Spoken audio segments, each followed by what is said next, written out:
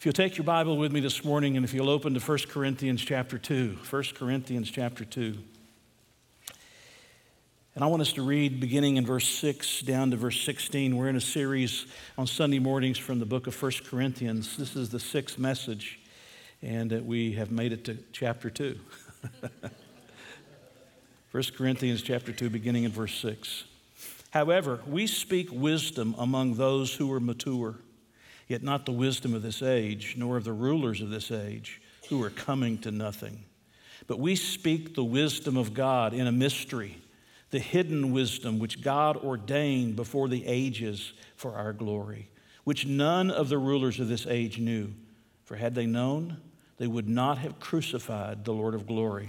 But as it is written, eye has not seen, nor ear heard, nor have entered into the heart of man the things which God has prepared for those who love him. But God has revealed them to us through his Spirit. For the Spirit searches all things, yes, the deep things of God. For what man knows the things of a man except the spirit of the man which is in him? Even so, no one knows the things of God except the Spirit of God. Now we have received not the spirit of the world, but the Spirit who has come from God, that we may know the things that have been freely given to us by God. These things we also speak, not in words which man's wisdom teaches, but which the Holy Spirit teaches, comparing spiritual things with spiritual. But the natural man does not receive the things of the Spirit of God, for they are foolishness to him, nor can he know them, because they are spiritually discerned. But he who is spiritual judges all things, yet he himself is rightly judged by no one.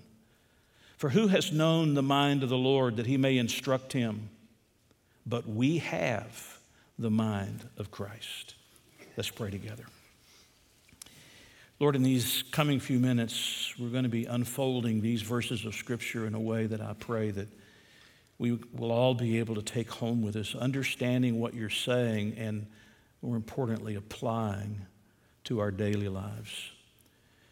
Lord, I pray today that we will sense and know your presence. You are here. You are here. There's no question that you are here. But Father, may we know in very tangible ways because we hear the Spirit of God speaking to us. And Lord, for those who may be amongst us today that don't know you, may this be a day of conviction. May this be a day of conversion. May this be a day of new beginning as they come to faith in you. And I ask these things in the name of your Son, the Lord Jesus. Amen. I want to begin today by just telling you a little bit of a struggle that I've had over the past 2 weeks. Specifically, the struggle that I've had with these 11 verses that I read to you today. I started reading these verses 2 weeks ago. Actually, I started studying them. I've been reading them for weeks, but I started studying these verses in greater detail 2 weeks ago. Generally, once you begin studying a passage of Scripture, you begin exegeting the text, looking at what the words mean and the context in which they're spoken and why they're here. A message begins to develop out of that, and you begin to see a direction that you want to go. But the truth of the matter is, over the last 2 weeks, as I have read these verses over and over and I've studied them in detail, I understand what they mean, but I had trouble grasping how I was going to make it into a sermon. You understand that there's at least two parts to a sermon. You've got to first understand the text. You've got to understand what was being said to those who heard it when they first were given the text. What did the Corinthians hear the Apostle Paul saying when he spoke these 11 words that we're talking about and that we've read this morning? But then you've got to take what they heard and you've got to bridge that gap and you've got to come over here and you've got to say, now how does that apply to our 21st century society? How does this truth that the first century Christians heard apply in the 21st century? And then the outline of the sermon is the bridge. It's the bridge that goes from the first century to the 21st century. You don't preach a sermon just outlining a text like you would in a lecture, like you would in a seminary classroom. You preach a sermon by taking a first century text and bringing it into the 21st century and building your outline as the bridge that you cross over to make that application. But the problem was I tried every possible way to build a bridge. And I struggled over and over for 2 weeks. This doesn't normally happen. It's not the usual thing that happens. And when it happens, I panic. I got up yesterday morning before Mary awakened. I left the house while she was still asleep. She didn't even know I left.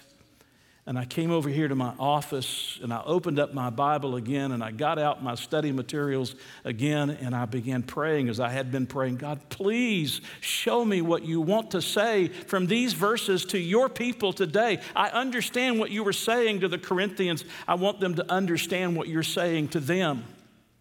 Please help me, Lord. I don't know how to go about this. I can't figure it out. I prayed it over and over while I was studying. After about an hour and a half, I still didn't have the bridge. And so I left my desk, my chair at my desk where I study, and I went over to a leather chair that's in my office back here, and I put my feet up because my legs were bothering me, and I put my feet up, and I laid my head back and sort of closed my eyes, and within 5 minutes, God had showed me what he wanted said from this passage of Scripture. Now, to be honest with you, I fussed at him a little while. I said, Lord, I don't want to go to the last minute of the last day like this again. My mind and my nerves can't take this. Lord, I want it sooner. I want it quicker. But he showed me what he wanted said from this passage of Scripture so that we can take a first century text and we can see how it applies in the 21st century, not by just telling you the details and the facts of what's in this text, but by building a bridge so that you can see the connection and you can cross over that bridge to apply it to your daily life.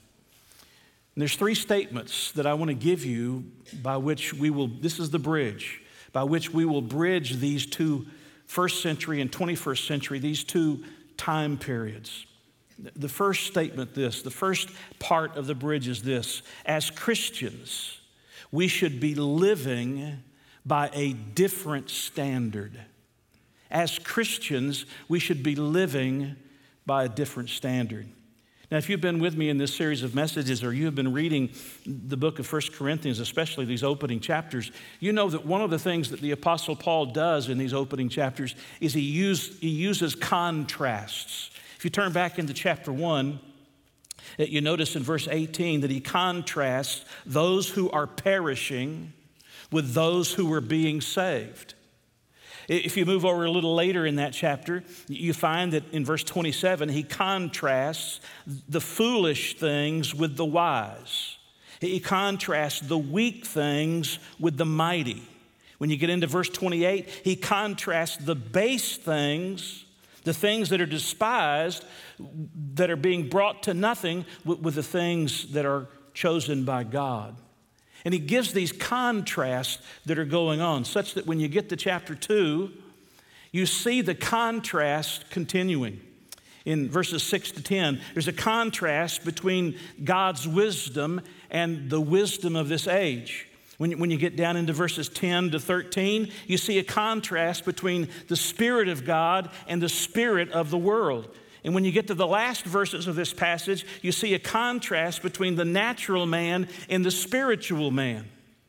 And it's in those contrasts where we begin, because there is a contrast in the way we are supposed to be living our lives as the followers of Jesus Christ. We are supposed to be living by a different standard. In other words, it's not about being smart in the wisdom of this age. It's about being smart in the wisdom of God. And those are 2 distinctly different things. One of them is a secular worldview, how you see the world. The other is a spiritual worldview, how you see the world from God's point of view. In other words, when God says that he wants us to live according to the wisdom of God, he says, we speak to you the wisdom of God. He comes and he says, look, I came to you in fear and in trembling. I came to you bringing a very simple message, the message of the cross, a message that anyone can understand, but I want you to know, I want you to grasp that I speak the wisdom of God among those that are mature. I speak the smarts of God to those that are mature and that are ready to receive it, because I want you to know that what we have to say is the things where you need to be smart. In other words, the wisdom of God is about being smart in the things that matter. Wisdom is not just being smart, it's being smart about the stuff it's smart to be smart about. Did you get that? Wisdom is not just being smart. That's the wisdom of this age. Wisdom is not just being smart. It's being smart about the stuff it's smart to be smart about. What's it smart to be smart about? It's smart to be smart about the wisdom of God. The wisdom of God is the way of God. It's the will of God. If you will, it's the word of God. It's the way that God wants us to live out our lives. It is the boundaries in which we live our lives. It is the goal that we live to, that we desire to live to. It is those things that we seek to avoid because we don't want our lives to be sullied or tainted by the things of this world. We want to live in a manner that others will recognize Christ in us. We live by a different standard. We don't live by the wisdom of this age. We live by the wisdom of God. We want to be smart about the stuff it's smart to be smart about. Think about it for a moment. Imagine a person who's an expert TV repairman. Do you know how much need there is for a TV repairman in the 21st century? Almost none whatsoever. I can remember the day growing up as a kid, we had one TV. It was a black and white TV. It had tubes inside it. And if you wanted to watch something, you turned it on early because it had to warm up. And once it warmed up, then you would see there was only a handful of channels, 3 or 4 or 5 channels that you could watch. And if it broke down, what did you do? You took it to a TV repairman, and he went inside and he replaced tubes that went out inside the TV. Any of you do that today? No, you don't do that. You go to the Best Buy and you just buy you another TV, or you get on Amazon and you have it shipped right to your door. I mean, imagine a person who is an expert TV repairman. I mean, that's a great thing, except not many people get TVs repaired these days. Or imagine a man who repairs cassette tape players or VHS tapes. I mean, that doesn't mean a whole lot to this Netflix generation. Or what would it mean to be an 8-track expert in a digital streaming world? I mean, you don't want to be an expert in this temporary world and be dumb as an ox when it comes to the eternal world that is to come. There's a lot of believers that are brilliant about worldly things, but they can't find their way in from the rain when it comes to spiritual things. There's some people who could hit a 350-yard drive and split the fairway, but they can't walk the straight and narrow path that God calls us to. They can drop a buck at 100 yards, but they can't quote John 3:16 or Romans 6:23. They can take apart a motor and put it back together again, but they can't quote the books of the Bible or even find the book of Genesis. They can talk for hours about the ins and outs of college football. Whew, after last night, we need to talk about the ins and outs of college football. They can talk for hours about the ins and outs of college football, but they won't open their mouths in a discussion about the Bible. Unfortunately, they're as bright as a million stars about worldly things, but they're dumb as a stump when it comes to spiritual things. They know a lot of stuff, but it's stuff that doesn't really matter for eternity or help you when you stand before God. And one day, the sands of time are going to run out. The hourglass, the sands are going to run out, and all their knowledge about that stuff will be as worthless as a VCR and a cassette tape and a Polaroid camera. Amen. Am I getting my point across? Paul comes and he says, we speak the wisdom of God. We speak the wisdom of God. We're living by a different standard. We're not living by the standard of the wisdom of this age. We're living by the standard of the wisdom of God. We're trying to be smart about the stuff that is smart to be smart about. Now, you may be smart in a lot of the wisdom of the age. You may be an intellectual. You may be super smart. But I want to tell you, if you're dumb when it comes to spiritual things, you have missed out on the most important things in life. You just look to verse 12 again for a moment. Do you see the wisdom of God here? He says, for we receive not the spirit of the world, but the Spirit who is from God. Now listen, that we might know. What's he want us to know? He wants us to know the things that have been freely given to us by God. Don't you want to know that? You want to know math, and you want to know history, you want to know science, you want to know your job, you want to know the ins and outs of your job, you want to know college football, you want to know how to drive a golf ball, you want to know how to shoot a buck, you want to know how to fish, you want to know this, that, and the other. Don't you want to know the things that are eternal? Don't you want to know the things that God has freely, hear the words, He has freely given to us? Or do we want to walk through the world sort of dumb as a stump? I don't know what God did for me. I don't even know why it matters. I don't know what He expects from me. I don't know what His Word says about those things. I just want to live my life just going ahead, shooting the buck, and I want to go driving the drive 350 yards down the fairway. I just want to make sure I catch the biggest bass fish so that I can win the contest. There's nothing necessarily wrong with a lot of that, except that it means sometimes that we are smart about the stuff that we don't really need to be as smart about when we are not smart about the stuff that we ought to be smart about. We ought to be living by a different standard. You want to see some of the stuff you ought to be smart about? Look back at chapter 1, verse 30. Chapter 1, verse 30, he says, but of Him you are in Christ Jesus, who became for us wisdom from God. Now listen, this is the wisdom from God. This is the stuff you ought to be smart about. He says, and righteousness and sanctification and redemption. Do you understand righteousness? That's the Greek word that comes out of the court system that means to be declared right with God. The word sanctification comes out of the temple setting. It means to be set apart unto God. And the word redemption comes out of the slave market. It means to be set free by God. Don't you want to know those things? Don't you want to know the things that God has done for you? Don't you want to understand the goodness and the greatness of the God who loves you? You should. And if you don't want to know those things, there's something wrong.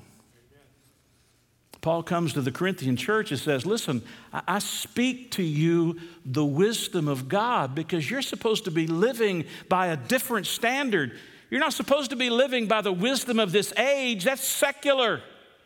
It doesn't help you one bit when it comes to the matters of eternity. But you ought to be concerned about the things that are eternal, the wisdom of God that is eternal. I heard the story of a young child who was a sixth grader. He came to know Christ as his Savior, and he became like a sponge spiritually. He just couldn't get enough of the Bible. He just wanted to know more. He asked some profound questions of his Sunday school teacher. I mean, the teacher thought this kid had such a depth of understanding about spiritual things. A sixth grader. She decided to visit this kid one day at his farm where he lived, and he was out on the front porch swinging in the front porch swing, and she walked up to him, but he didn't see her. She came from behind where he was sitting, and she saw that what he was doing was reading his Bible while he was sitting on the swing. And she heard him say to God, now God, you promised that the Holy Spirit would teach me. And then he said, Lord, I don't know what this verse means, so would you please teach me? And then he stopped and he sat there listening. How many magazines do you have stacked up by your favorite chair? You know, Field and Stream, fishing magazines, Golf Digest, How many magazines do you have stacked up beside your chair that you pull out and you want to know everything? I want to know the latest technology. I want to know the latest technique. I want to know the best way to go about something. And we're smart about things that really we don't need to be as smart about, while we're dumb about the things where we really need to be smart. Am I making sense? Think about the distinctiveness of God's wisdom to the wisdom of this age. God's wisdom says if you follow Jesus, people will think you're fools. His wisdom says that you humble yourself while others are exalting themselves. It says you forgive while others are seeking revenge. It says you give away while others are collecting stuff for themselves. It says you live for the unseen world while others are living for the here and now. It says you deny yourself some of the pleasures of this world in order to live a holy life while others are seeking the experience of every possible pleasure in the world in which we live. Do you understand? God's wisdom is distinctly opposite to the wisdom of this age, the secular viewpoint of this age, the secular worldview of this age. And Paul comes and says, we speak the wisdom of God. Corinthians, I don't want you living by the wisdom of this age. I didn't come speaking to you with the wisdom of this age. I didn't come speaking to you in the terms of the wisdom of this age. I came to you speaking the wisdom of God because your life is to be characterized by a different way of living. There's a different standard by which your life is measured. It's not measured by how far up you climb on the ladder of success in business. It matters on how much you're growing in your faith in Jesus Christ and how well you know Him and how well you walk with Him and how well you know His Word. And how well you share your faith with others. Christians are supposed to be living by a different standard, the wisdom of God.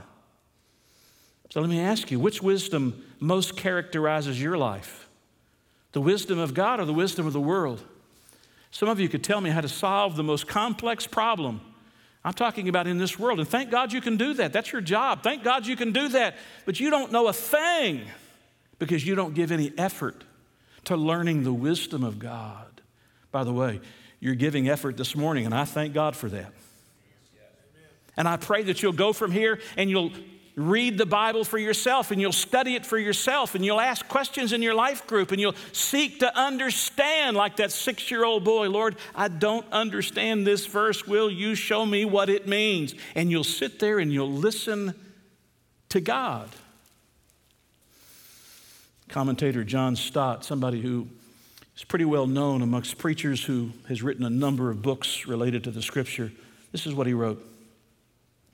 No comment could be more hurtful to the Christian than the words, but you are no different from anybody else. For the essential theme, he says, of the whole Bible from beginning to end is that God's historical purpose is to call out a people for Himself. That this people is a holy people set apart from the world to belong to Him and to obey Him. And that its vocation is to be true to its identity. In other words, the way you live out your life is to be true as to who you are. Your identity as a Christian, that is to be holy or different in all its outlook and behavior. If your friends look at you and they say, you know, there's really no difference between you and me, we're missing something somewhere. We're hiding something that shouldn't be hidden, or we don't know some things that we ought to know. We're not smart about the stuff that we need to be smart about because we're supposed to be living according to God's wisdom. We're supposed to be living by a different standard. But number two, as Christians, not only should we be living by a different standard, but as Christians, we should be listening to a different spirit. As Christians, we should be listening to a different spirit. I want you to understand that the wisdom of this age has a spirit. It's the spirit of this age. And the wisdom of God has the Spirit of God. Look again at verse 12. He says, now we have received not, here it is, the spirit of the world, but the Spirit who is from God. In other words, we're supposed to be listening to the Spirit of God, listening to a different spirit. Not to the spirit of the world. You listen to the spirit of the world? Do you listen to the spirit of the world? Watch the news. You're listening to the spirit of the world. Listen to the politicians. You're listening to the spirit of the world. That's the spirit of the world. You understand what God is saying to us? Not only are you supposed to be living by a different standard, you're supposed to be listening to a different spirit. And the spirit you're supposed to be listening to has a capital S at the beginning, the Holy Spirit of God. He is the one that we listen to. I want you to notice something. From verses 10 to 14, the Holy Spirit is mentioned 6 times. Look at it. But God has revealed him to us through his Spirit. For the Spirit, there it is, capital, Spirit. Look down at the end of verse 11. The things of God except the Spirit of God, or in verse 12, the Spirit who is from God. Or in verse 13, in the middle of the verse, he says, which the Holy Spirit teaches. Or in verse 14, the natural man doesn't receive the things of the Spirit of God. Not only are we supposed to be living by a different standard, we're supposed to be listening to a different spirit. We're supposed to be listening to the Spirit of God. And here's some good news for you. I want to tell you something really exciting. If you are a believer in Jesus Christ, I want you to know that the Holy Spirit of God lives in you. I heard somebody give an interesting take on the Trinity. You know, there is no analogy of the Trinity, a human analogy of the Trinity that ever works. It always shortens the Trinity. It always makes the Trinity something it isn't in the process of its communication. But I found something interesting about the Trinity. Somebody said about the Trinity. First, they said, see God the Father as God without skin. That's pretty good. He is spirit. It says those that worship him have to worship him in spirit and truth. He says, second, see God the Son with skin. John chapter 1 says, and the Word became flesh and dwelt among us, and we beheld his glory. But thirdly, he says, see God the Holy Spirit as God who came to live in our skin, to reveal to us the things of God and to live his life through us. Do you realize that the Holy Spirit, you are the temple? If you're a child of God, he's living within you. And do you realize that the Spirit of God wants to do exactly what Jesus said he would do? John chapter 16, you don't need to turn there, just listen to it. John chapter 16, verse 13. However, when he, the Spirit of truth, has come, he will guide you into all truth, for he will not speak of his own authority, but whatever he hears, he will speak. And he will tell you things to come. He will glorify me, for he will take of what is mine and declare it to you. You hear what the Spirit of God does? Yes, he convicts of sin and righteousness and judgment to come. But you understand, he comes to teach us. And what are we supposed to be doing as the children of God? We're supposed to be listening to the Spirit of God as he guides us into the Word of God. We're supposed to be listening to what the Spirit of God has to say to us. You say, preacher, are you telling me that somebody without the Spirit of God can't learn the Bible? Well, they can learn the history of the Bible. They can learn the dates. They can learn the important figures of the Bible. They can learn various things about archaeology related to the Bible and other kinds of details of that nature. But the human spirit cannot receive the spiritual truths of the Word of God. The human spirit alone cannot receive the spiritual truths of the Word of God. You know what it takes to understand the truths of the Word of God? It takes the Holy Spirit of God living in us and speaking to us through the Word of God, illuminating our minds and our understanding to what the Bible has to say. That's what the Spirit of God does. In 1 John chapter 2, verses 20, and then in verse 27, he talks about us having an anointing from the Holy One. I hear preachers talking about this. They say, I just want the anointing of God. I just want the anointing of God. Now, I respect that and I love that, but that's not what 1 John 2 is talking about. Every one of you who knows Jesus Christ has the anointing of God because you have the presence of God in the person of the Holy Spirit already in you. The question is, are you listening to him? Are you paying attention to him? And what will the Spirit of God do? He'll show us the things that are freely given to us. The only one who can do that is the Holy Spirit. He uses an analogy. He says the only one who knows what's in your spirit is you.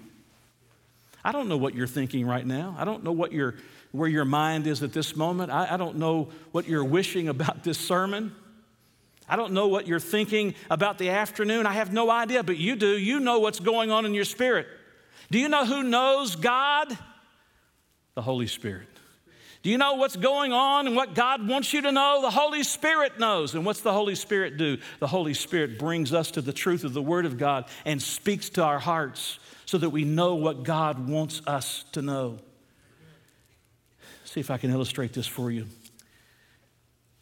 Mary and I like to go occasionally down to Pigeon Forge. If you've been to Pigeon Forge, you know that they have the Titanic Museum. And we've paid a couple of times to go through the Titanic Museum. I think it's fascinating, the Titanic, not that people died, but the Titanic, the history of it. I think it's fascinating. And when you pay to go in, they give you a ticket. It's got a name on it. You don't know till you get to the end of the museum whether you were one of the passengers that died or you were one of the passengers in one of the boats that escaped. You don't know. But you go through and they take you through these different artifacts and these different aspects of what the Titanic was like. If you've been there, you know what I'm talking about. They got a place where you can put your hand in the water and you can feel how cold the water was when you were there, when they were there in the water. But here's what's interesting. We knew approximately where the Titanic went down, but we didn't know exactly because the waters were too deep and the waters were too cold until they developed a submarine that could be remotely controlled.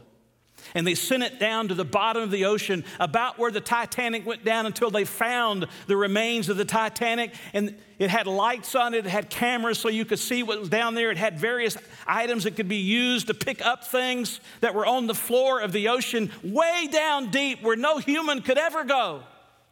And it communicated electronically with those that were on the surface of the water so that they could see and know what was happening down there at the bottom of the ocean. Can I tell you, that's an illustration of how the Holy Spirit works? The Holy Spirit's way down here in the depths of God, communicating with us that are way up here on the surface of the Scripture. And He's showing us and teaching us and guiding us and helping us to understand the things of God. That's how God works. That's how God works. Please be mindful. It takes time to learn to listen to the Spirit. It takes time to learn to listen to the Spirit. You might be playing on the surf today, but tomorrow you're not going to be Jacques Cousteau at 20,000 leagues under the sea. It takes time, if you will, to learn how to listen to the Spirit of God. But the Spirit of God teaches us more about God as we submit ourselves to Him daily. As a matter of fact, can I show you a passage that we always seem to misquote? Go back, if you will, to verse 9. He says, but as it's written, eye has not seen, nor ear heard, nor entered into the heart of man the things which Christ has prepared for those who love Him. And we stop and say, oh, yes, that's about heaven. And it's true, we don't know what heaven's going to be like. We can't fully grasp the grandeur and the wonder and the majesty of that place, but that's not what he's talking about.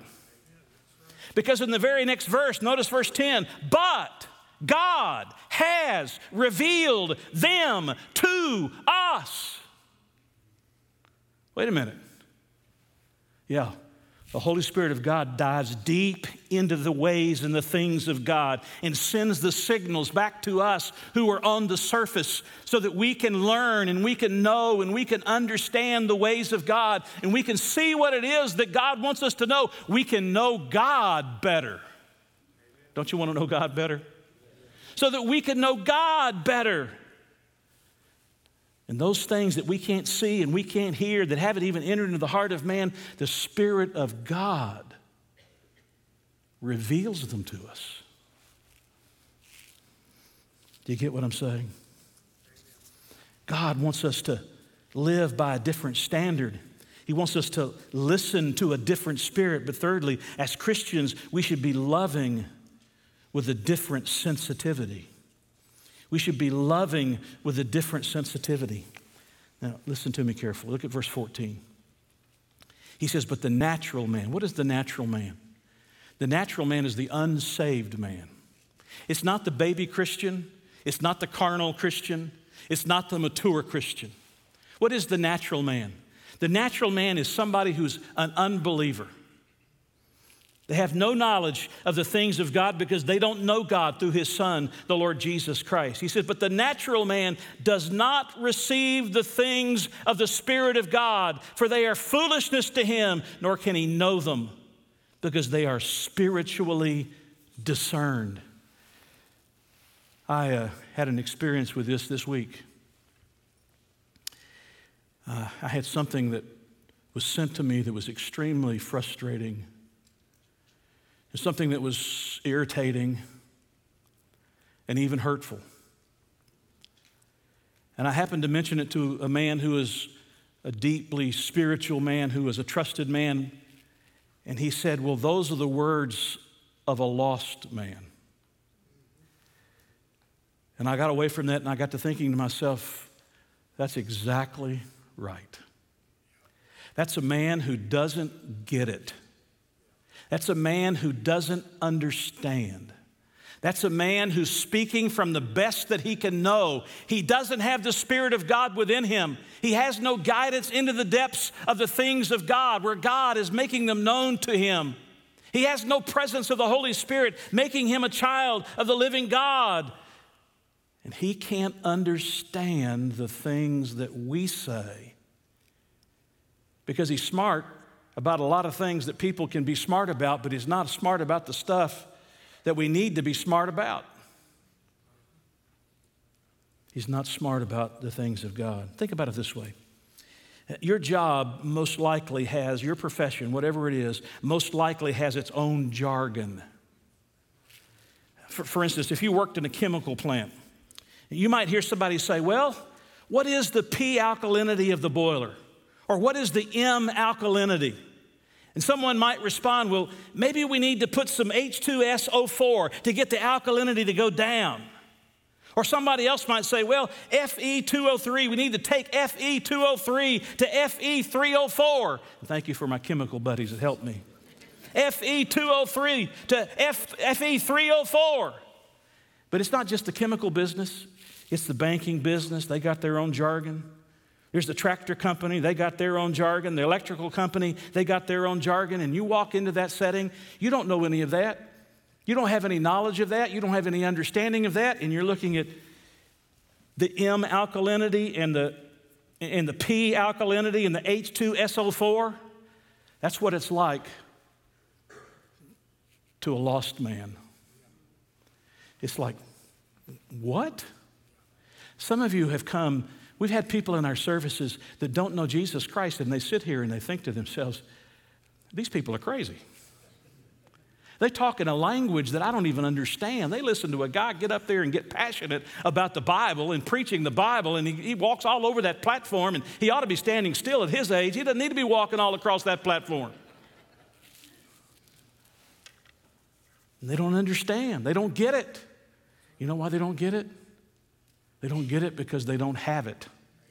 They don't have the presence of the Holy Spirit dwelling in their lives. You could argue with them all day long about various things that you might understand and know about the Bible. They won't ever get it until they have the Spirit of God. Adrian Rogers, who was the pastor of that famed church in Memphis, Tennessee, used to say, listen, we as Christians are twice-born men living in a world of once-born men. And once-born men don't understand twice-born men. Twice-born men understand once-born men. I was there once born. But now I'm twice born, and the once-born man can't understand the Spirit of God that's in the twice-born man. Have I got you totally confused? Let me put it to you another way. Suppose for a moment that you took a trip to China. You didn't know anything about the language. You didn't know anything about the culture. You took a trip to China and you got off the plane. How effective do you think you would be? How effective would you possibly be? You move into the city and there you are amongst all kinds of people, and all those people are speaking what? Chinese. And you're thinking to yourself, what did he say? I don't know what he said. I'm totally oblivious. I have no idea what he's talking about. He pointed that direction. I have no idea what that means. I don't know. That might be something bad. I might better go this direction. You have no idea what he's saying. You turn on the TV, you can't understand what they're saying. You listen to their radio programs, you can't understand what they're saying. You look at their roadside billboards, you recognize pictures, but you don't know what the words say. That's what it's like for a natural man. That's what it's like for a man that doesn't know Christ or a woman that doesn't know Christ. They just don't get it. They just don't get it. They're not smart about the stuff that it's smart to be smart about. And they won't ever be until they put their faith in Jesus and the Holy Spirit takes up residence in their lives and He begins to teach them and open their minds and illumines their minds to be able to see and understand things that they cannot see until they have the Spirit of God dwelling in them. You say, but preacher, what that means then is that it doesn't matter if I speak the gospel to them. They can't understand the gospel. That's not what I said. It's not what I said. If there's anything you're going to speak to them, it's the gospel. Listen to the words of one author. He says, the message of wisdom. That's what we're talking about. Verse 7, the wisdom of God. The message of wisdom Paul and other Christian teachers speak among the mature, then, is not to be equated with the gospel, which is for all people without exception. As a broad generalization, he says the kerygma, that's the preaching of the message of the cross, is for everyone, while the wisdom, which is a mystery, is for discerning, experienced Christians. The message of wisdom is the full scope of God's teaching on salvation and the Christian life, which only the mature digest and appropriate. Do you get what he's saying? No. The thing that they need to hear is the gospel. As a matter of fact, the thing that we teach people, when we teach about witnessing and sharing your faith, when somebody brings up, where did Cain get his wife? Why did God allow polygamy in the Old Testament? What about the sun going back, several degrees? You don't even discuss those matters. You say, that's an important thing, and I want to be able to give you an answer to that, but let me finish telling you about the gospel of Jesus. I want to tell you about the one who rose from the grave, because the fact of the matter is they will never understand the miracles of God until they've experienced the ultimate miracle, the miracle of their salvation. Are y'all with me?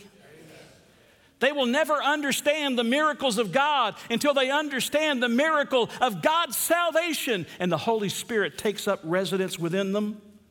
And so we just keep giving them the gospel. Even if they want to know other questions, you might clarify a few things here or there. You might explain that there's some answers to that, but you go right back laser focused on the gospel because the gospel is for everybody. But some of the deeper things of God are for those who possess the Spirit of God. I want to read to you something, then I'm going to finish. To illustrate to you what I'm talking about. Why is it the homosexual community, the transgender community looks at us and despises us? Because the natural man receives not the things of the Spirit. A friend of mine gave me a book called The Gospel Comes with a Door Key. It's a book about hospitality. To be honest with you, at the first chapter, I thought, I don't think I'm going to read the rest of this. But I sort of powered through it, and I found it to be fascinating. Very radical, but I found it to be fascinating. It's written by a woman who was a tenured professor at Syracuse. She was a tenured professor in English. She was the leader of the head of the women's study department. She was a lesbian in a committed relationship, 20 years in a committed relationship with another woman. And a pastor and his wife began inviting her to their house, opened their house with hospitality, and began engaging her in conversation. She was using them for research for a paper she was going to write about the radical right. But the end result is, after a long period of time, didn't happen quickly, after a long period of time, she came to know Christ as her Savior. She ended up marrying a man who is now a pastor. She has several children of her own. Her name is Rosaria Butterfield, and I've quoted from 2 of her other books in the past. This is a new book, or a more recent book. Listen to what she has to say, several paragraphs. You begin to understand the natural man doesn't receive the things of the Spirit. She writes, the year 2015 was a decisive mark representing a turning of the tide in the United States. Obergefell versus Hodges, the 2015 Supreme Court decision that legalized gay marriage and introduced the idea that sexual orientation determines who a person truly and deeply is, was truly a landmark decision. Whether you supported it or not, this court case left the world a different place than it was before. She goes on, for some, the Obergefell decision righted social wrongs and thereby made this world a better place. Love wins and love makes a family became the slogans that stood behind what proponents called marriage equality. Since Obergefell, the gospel has been on a collision course with the idea that gay is who you are and not perhaps how you are. Do you get the difference? The idea that gay is who you are and not perhaps how you are. She finishes, marriage equality rests on the idea that sexual orientation makes a person who she inherently or essentially is. Let me read that again. I messed it up. Marriage equality rests on the idea that sexual orientation makes a person who she inherently or essentially is. That gay or lesbian describes who you are. Sexual identity, she says proponents of marriage equality, determines personhood, and it must be protected by civil rights policy. But is this true? Is personhood determined by sexual desire, which was Freud's position, by the way, or by being made in God's image, male and female, with inherent ethical and moral responsibilities, constraints, and blessings? She finishes up today.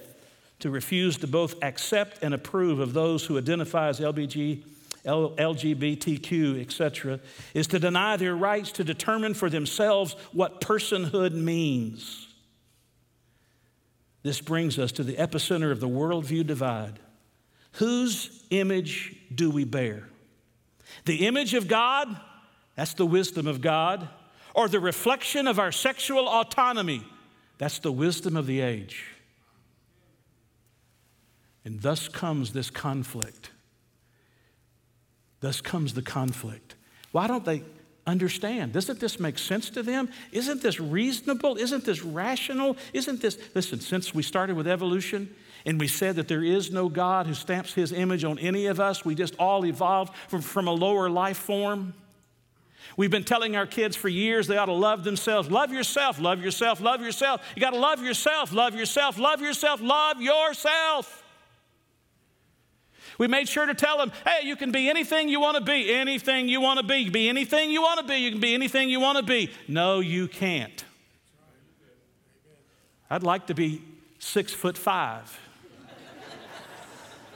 but I can't.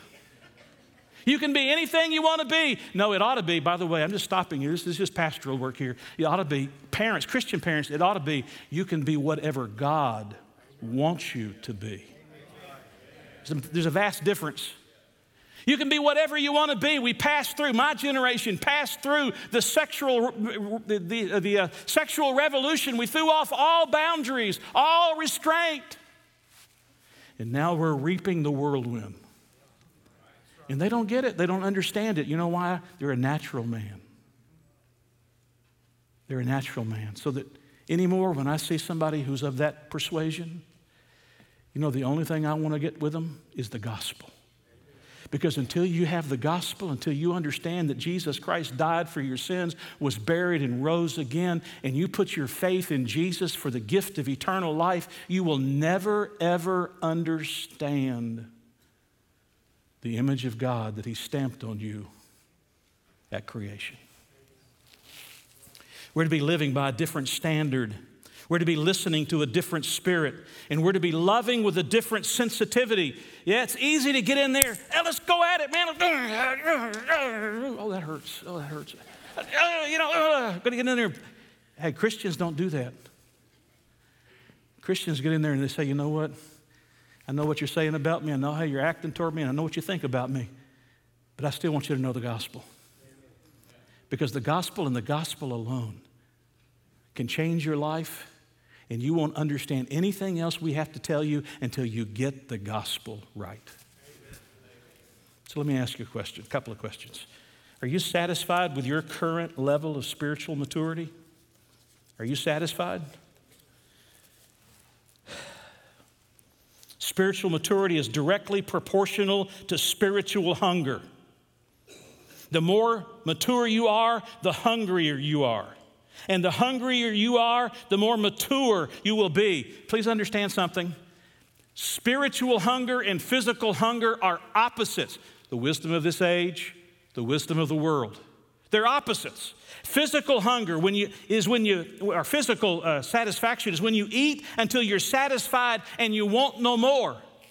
But spiritually, when you eat, you get hungrier and want more. You get the difference? Now, I know sometimes you've seen me eat and you think, well, he didn't get satisfied and quit eating. But the reality is you can only eat so much and you get satisfied and you don't want any more. But you know what? The more of God you get, oh man. The more of God you want. You can't give me enough. I mean, you talk about heavenly Twinkies. I mean, just bring them on. The spiritual Twinkies, bring them on. Because the more you have, the more you want, because you've tasted of the goodness of God and you can't get enough. And number two, second question, are you trying to reach someone that doesn't seem to understand you? They just don't get you. And you get with them and you get into an argument. We're going to this. Hey, stop the arguing. Get before them and say, look, let me tell you how the gospel changed me. Let me tell you what the gospel can do for you. Let me explain the gospel. Here's the thing. If Jesus rose from the grave, that changes everything. And you give them the gospel. Because until they get the gospel, they will never understand what you believe.